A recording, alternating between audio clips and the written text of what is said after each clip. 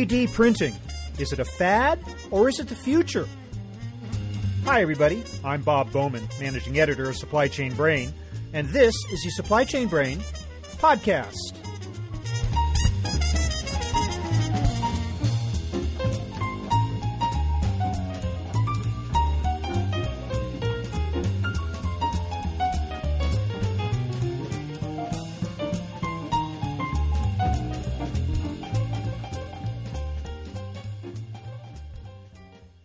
Call it the technology du jour.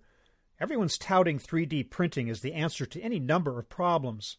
It's going to sharply reduce the cost of manufacturing. It's going to promote entry into new markets. And it's going to allow suppliers to craft product to individual consumer taste. 3D printers can turn out everything from food items to airplane parts to guns. But where is the technology really at today? How much is reality and how much hype? What are the potential and limitations of this emerging technology? On this episode, I speak with Shashank Narain, Vice President of Account Development with the Smart Cube, a leading professional services firm. He gives us an honest appraisal of the 3D printing revolution and addresses the concerns of skeptics like myself. So here is my interview with Shashank Narain.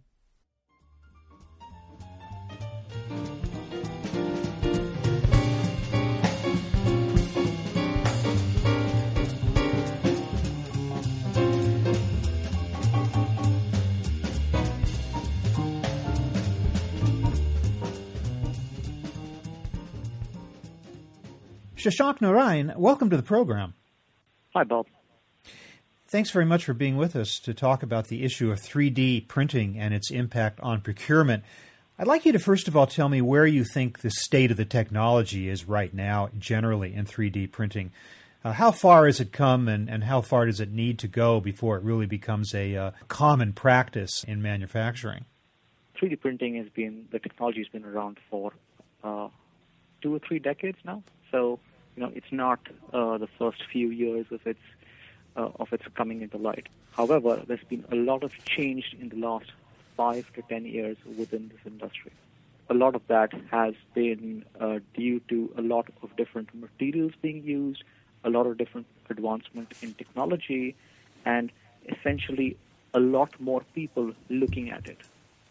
So if you look at where 3D printing was till, say, 10 or 15 years ago, it was mostly in your labs, doing prototyping. But now, both on the industrial side as well as on the consumer side, people are starting to experiment with it, and people are starting to see the benefits of this particular technology. Where are some of the areas where it's making the biggest splash? Rather than going into specific industries, if we talk a little bit more general in terms of the sort of applications where it does well. So wherever you're using complex parts that are hard to manufacture or have a very long assembly line kind of a thing, or especially parts which are not mass manufactured. So you don't need 5 million parts, right? So those are the kind of products where it becomes a lot more prevalent. So if you take that as the bigger heading and then go down into the industries where it makes it more relevant, if you look at aerospace and defense, you're talking about on the industrial side, you're talking about it from an automotive perspective. Healthcare has seen a lot of different uses of this, and then also on the consumer side. So from everything from marketing material to toys. Every month you'll read a new industry where where people have started experimenting with it. I guess my question, though, is how complex are the items that are actually being produced in this manner? Some of the early applications we've seen, especially at the consumer level of 3D printing, seem to be very basic types of almost, it reminds me of old-style plastic injection molding in a way. It's just very, very few materials and very simple applications. Are you saying, though, that there are other ways in which 3D printing is actually being used for more sophisticated and complex items? Absolutely, Bob, and that's one of the issues on 3D printing, because the press only picks up a lot of stuff which is consumer focused. So you have thousands of trinkets which you can design yourself and print, and it is exactly like what you said. It's sort of like a thermoplastic print, and that's what the printer is. But bear in mind that these consumer printers are now they only cost somewhere between a couple of $1,000. On the commercial side, it is fairly basic, right? However, on the industrial side, you have companies like GE, BAE Systems, Siemens, all using this sort of using this technology. When I got really interested was a couple of years ago when I was at an exhibition, and I saw this moving part which had, I think, somewhere around 20 different. It was moving. There are 20 moving parts, all moving in a different axis, right? And it was printed together as one piece, right? Give you the example of from the industrial perspective, where General Electric actually went out and bought a 3D printing company because it wanted to print a fuel nozzle for one of its engines. So, you can well imagine that it's not cheap thermoplastic printing that we're talking about here.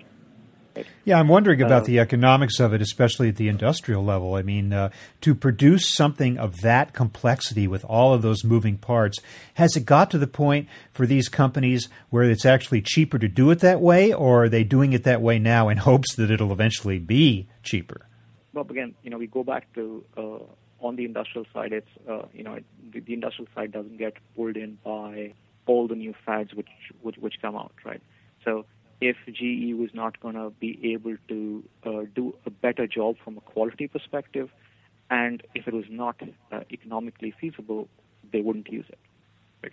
So, but when you're considering the cost, you have to consider the cost from a total cost of ownership point of view. And in the procurement world, that's where we're all heading to as well, right? So now, if you're going to make an engine nozzle which is made by through the normal manufacturing process, vis-a-vis making it through a 3D printed part, which is slightly lighter, has lower chances of breakage because it's been printed as one straight product, right? And that's what they've considered. It was a lot more expensive for them. They've actually invested in buying a company, and now they've got somewhere around 300 printers within the company.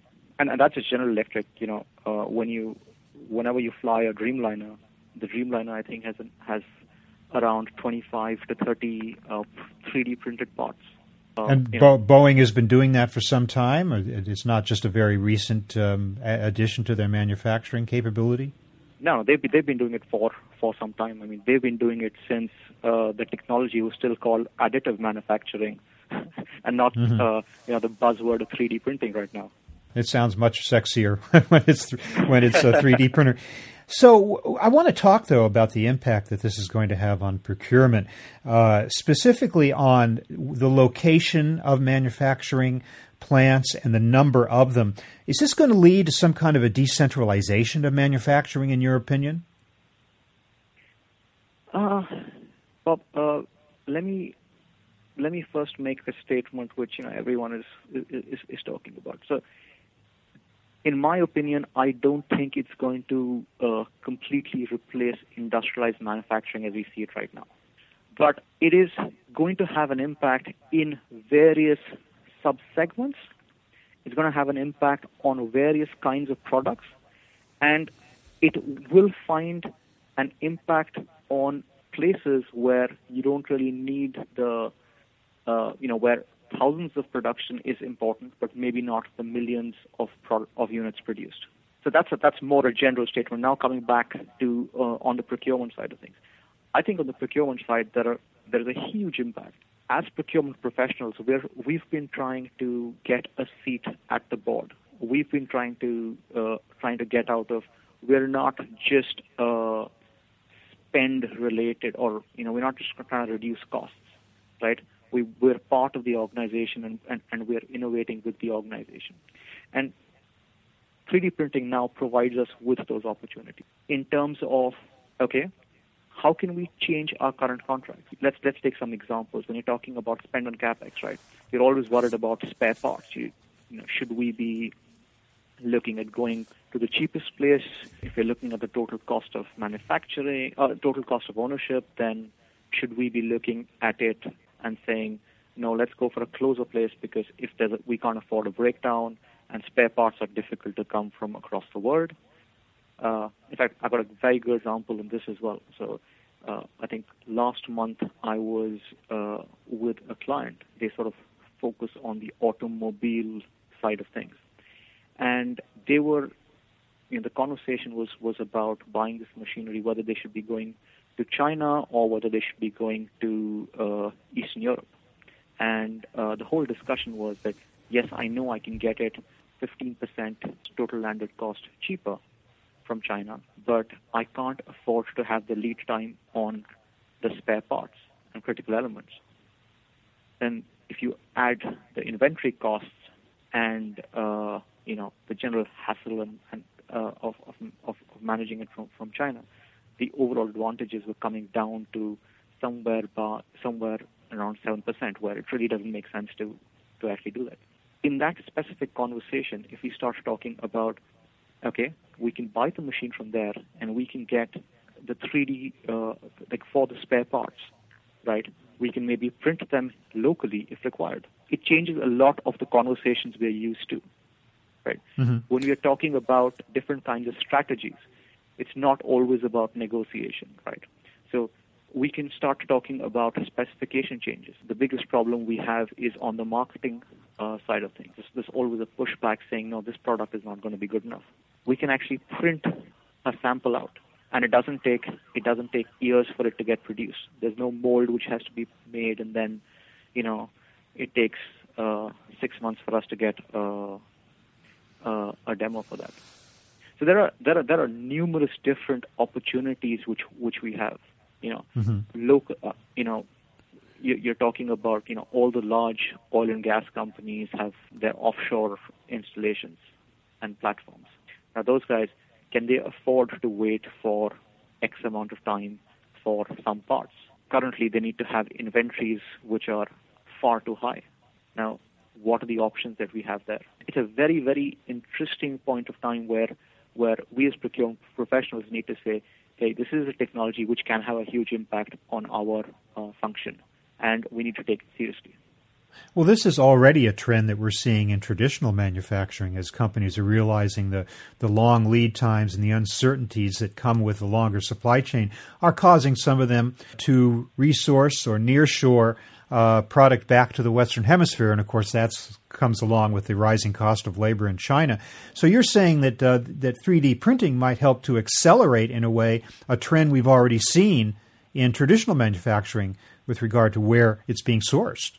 It could work both ways, Bob. It might reverse the trend as well, right? Yeah. It depends, and again, the devil lies in the detail, because you'll have to look at what specific product. If you're going to be going and you can still get the product from somewhere else, if the supplies or if short-term inventory can be produced locally. In terms of risk mitigation, those are, again, things which you can really look at, doing. But you're saying this really brings the procurement people into the picture more than they were before, are you not? I mean, it sounds like a more complex set of decisions that have to be made, and therefore procurement now has a seat at the table as a result of this. Exactly. That's interesting. But now there are some complications that come along with this, are there not? I'm thinking of a few, such as, what about intellectual property? What are some of the issues that arise there that might cause some pause in the minds of companies looking to embrace 3D printing? No, absolutely. And, bear in mind, even though it's been around for 30 years, it's still in its initial years as such, right? So there is some time before we hit complete maturity. intellectual property definitely is something which is being heavily debated these days from a 3D printing point of view. Who owns the design? I think this is more a problem on the consumer side of things. On the industrial side of things, because a lot of these designs are already things that we use from a traditional manufacturing point of view, there is still a little bit more coverage, right? But there are other issues which we need to deal with as well. So the first one being materials. We have seen the growth with the new materials coming into play. So from cheap plastics, we've moved on to ceramics. We've moved on to certain kinds of metals and alloys. We're experimenting with human tissue. We're experimenting with food products.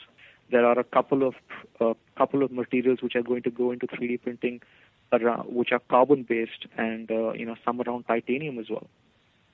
But until we get to a maturity in some of these materials that we can print with, we have to just wait for maturity to come into some of these materials, because that will accelerate this a lot more. The other thing is, in terms of toxicity, that is stuff which is still being spoken about. In fact, it's very, very important on the consumer side of things, because largely unregulated. On the industrial side, still there is stuff which is being taken care of and testing happening there. I want to talk to you a little bit about that in a moment, but just to stay on this issue for a moment of intellectual property, what's the impact of 3D printing on the possibility of counterfeiting? Does it make it easier or harder for certain products to be counterfeited through this process? It's the same issue as you have with traditional manufacturing. The only difference is that because you can start producing much faster, because it has a lower setup cost as such, because you don't need to have very large machinery, you don't have to create the mold.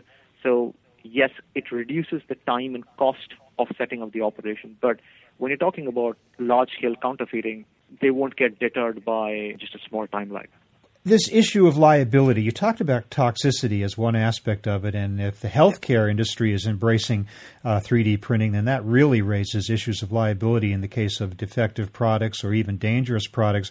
So what new issues arise as a result on the liability side?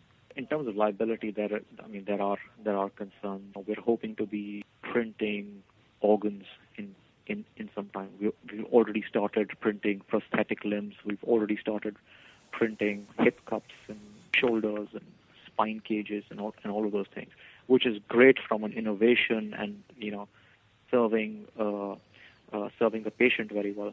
But there is no real regulation around these products currently. From a healthcare perspective, we're trying to use the same regulations which we had for traditional manufacturing on this, which don't really cover it. And to be honest, I think there are a lot of people who are concerned about it. So regulations are going to have to catch up with this at some point, I would imagine. Yeah. In the meantime, it sounds like there's almost a Wild West kind of feel to this thing that nobody really knows where that is going to come down. The good part about this, Bob, is that this is being run by people who are looking at innovating a lot. If you're trying to print a prosthetic limb, right, it is someone who has to have done a lot of research about it and is actually passionate about it. Plus, the designs are not so easy to get your hands on. So actually, that's changing as well. The bigger concerns that people have is not about the prosthetic limbs; it's about that you can actually print a gun. We've heard that. Although we're not at that point yet, are we?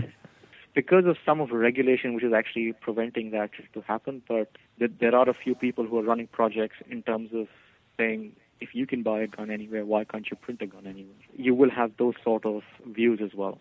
You have to take it with any sort of new advancement. There will be things which will be in the growth phase of a new technology. There will be, is this the best way to go? You look at over the last 10, 15 years, when the internet was coming in, same thing was there. How will we be able to control it, and will we be able to control something like this? Same thing with social media. And to date, we can't control social media. We're trying. I'm also wondering about the impact on employment and labor cost. I mean, coupled with advances in robotics and manufacturing, I'm wondering if 3D printing will lead to even fewer bodies needed in a manufacturing facility or not. There's definitely going to be a change because you're going to need more designers. There's a lot in terms of creation of the printers. There's also going to be a lot in terms of on the material side of things. There will be a shift, but I think we need to wait for another 4 or 5 years to see to actually be able to quantify some of these impacts. You said that 3D printing is especially valuable on the industrial side when it comes to producing like one-off parts or parts that the company or the manufacturer doesn't need that many of, which leads me to ask the question on the consumer side. To what degree is 3D printing scalable? I mean, I can see it's great for putting out a handful of parts, but it's hard for me to imagine this technology getting to the point where it can be producing any great number of items and therefore become more economically viable as a result. Actually, Bob, I wouldn't completely agree with you there. General Electric is looking to print 85,000 fuel nozzles. Boeing has printed, I think, more than 20,000 3D parts. Ford, has, I think it was like 400th part or 500th part is what they've printed. Nike is using 3D printed parts in 2 of its high-selling shoes. Don't take it that it's only producing 1 or 2 parts. When I said scalable or not scalable, it's if you're producing 1 million products, yes, at that point in time the economies of scale don't match up. But if you talk a little bit more on the consumer side of things, right? Companies like Hershey's is trying to print sweets and chocolates using this. The Transformers company and the My Little Pony company, Hasbro, they've tied up with a 3D printing company which is looking at personalized toys. You can print and order your own personalized toy. There is some amount of scale which is already being displayed. As the industry develops further, the costs will come down. Around 3 years ago, when you wanted to buy a consumer 3D printer, you'd be easily looking at around $2,500 to $3,000. Now you can get it for $1,000. Currently, for an industrial 3D printer, you can get things from around $75,000, and some even cheaper than that, which are professional grade printers. Well, it's clear that the technology has a long way to go, but it's also very interesting to see how far it's come so far and how much it actually is in use in industrial commercial applications. So, Shashank Narain, I want to thank you so much for being with us today. Thank you very much. It's a pleasure, Bob. Thank you.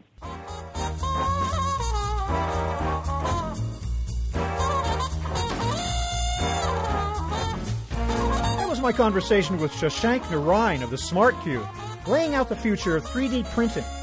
I'm Bob Bowman, managing editor of Supply Chain Brain. We're online at www.supplychainbrain.com, where we post a new episode of this podcast for streaming or downloading every Friday. You can also read my Think Tank blog, watch nearly 2,000 videos, and access all of our other content, including the digital edition of our magazine. Look for us on Facebook and LinkedIn, and follow us on Twitter, @SCBrain. Don't forget to check us out on iTunes. Just search for Supply Chain Brain Podcast. See you next time.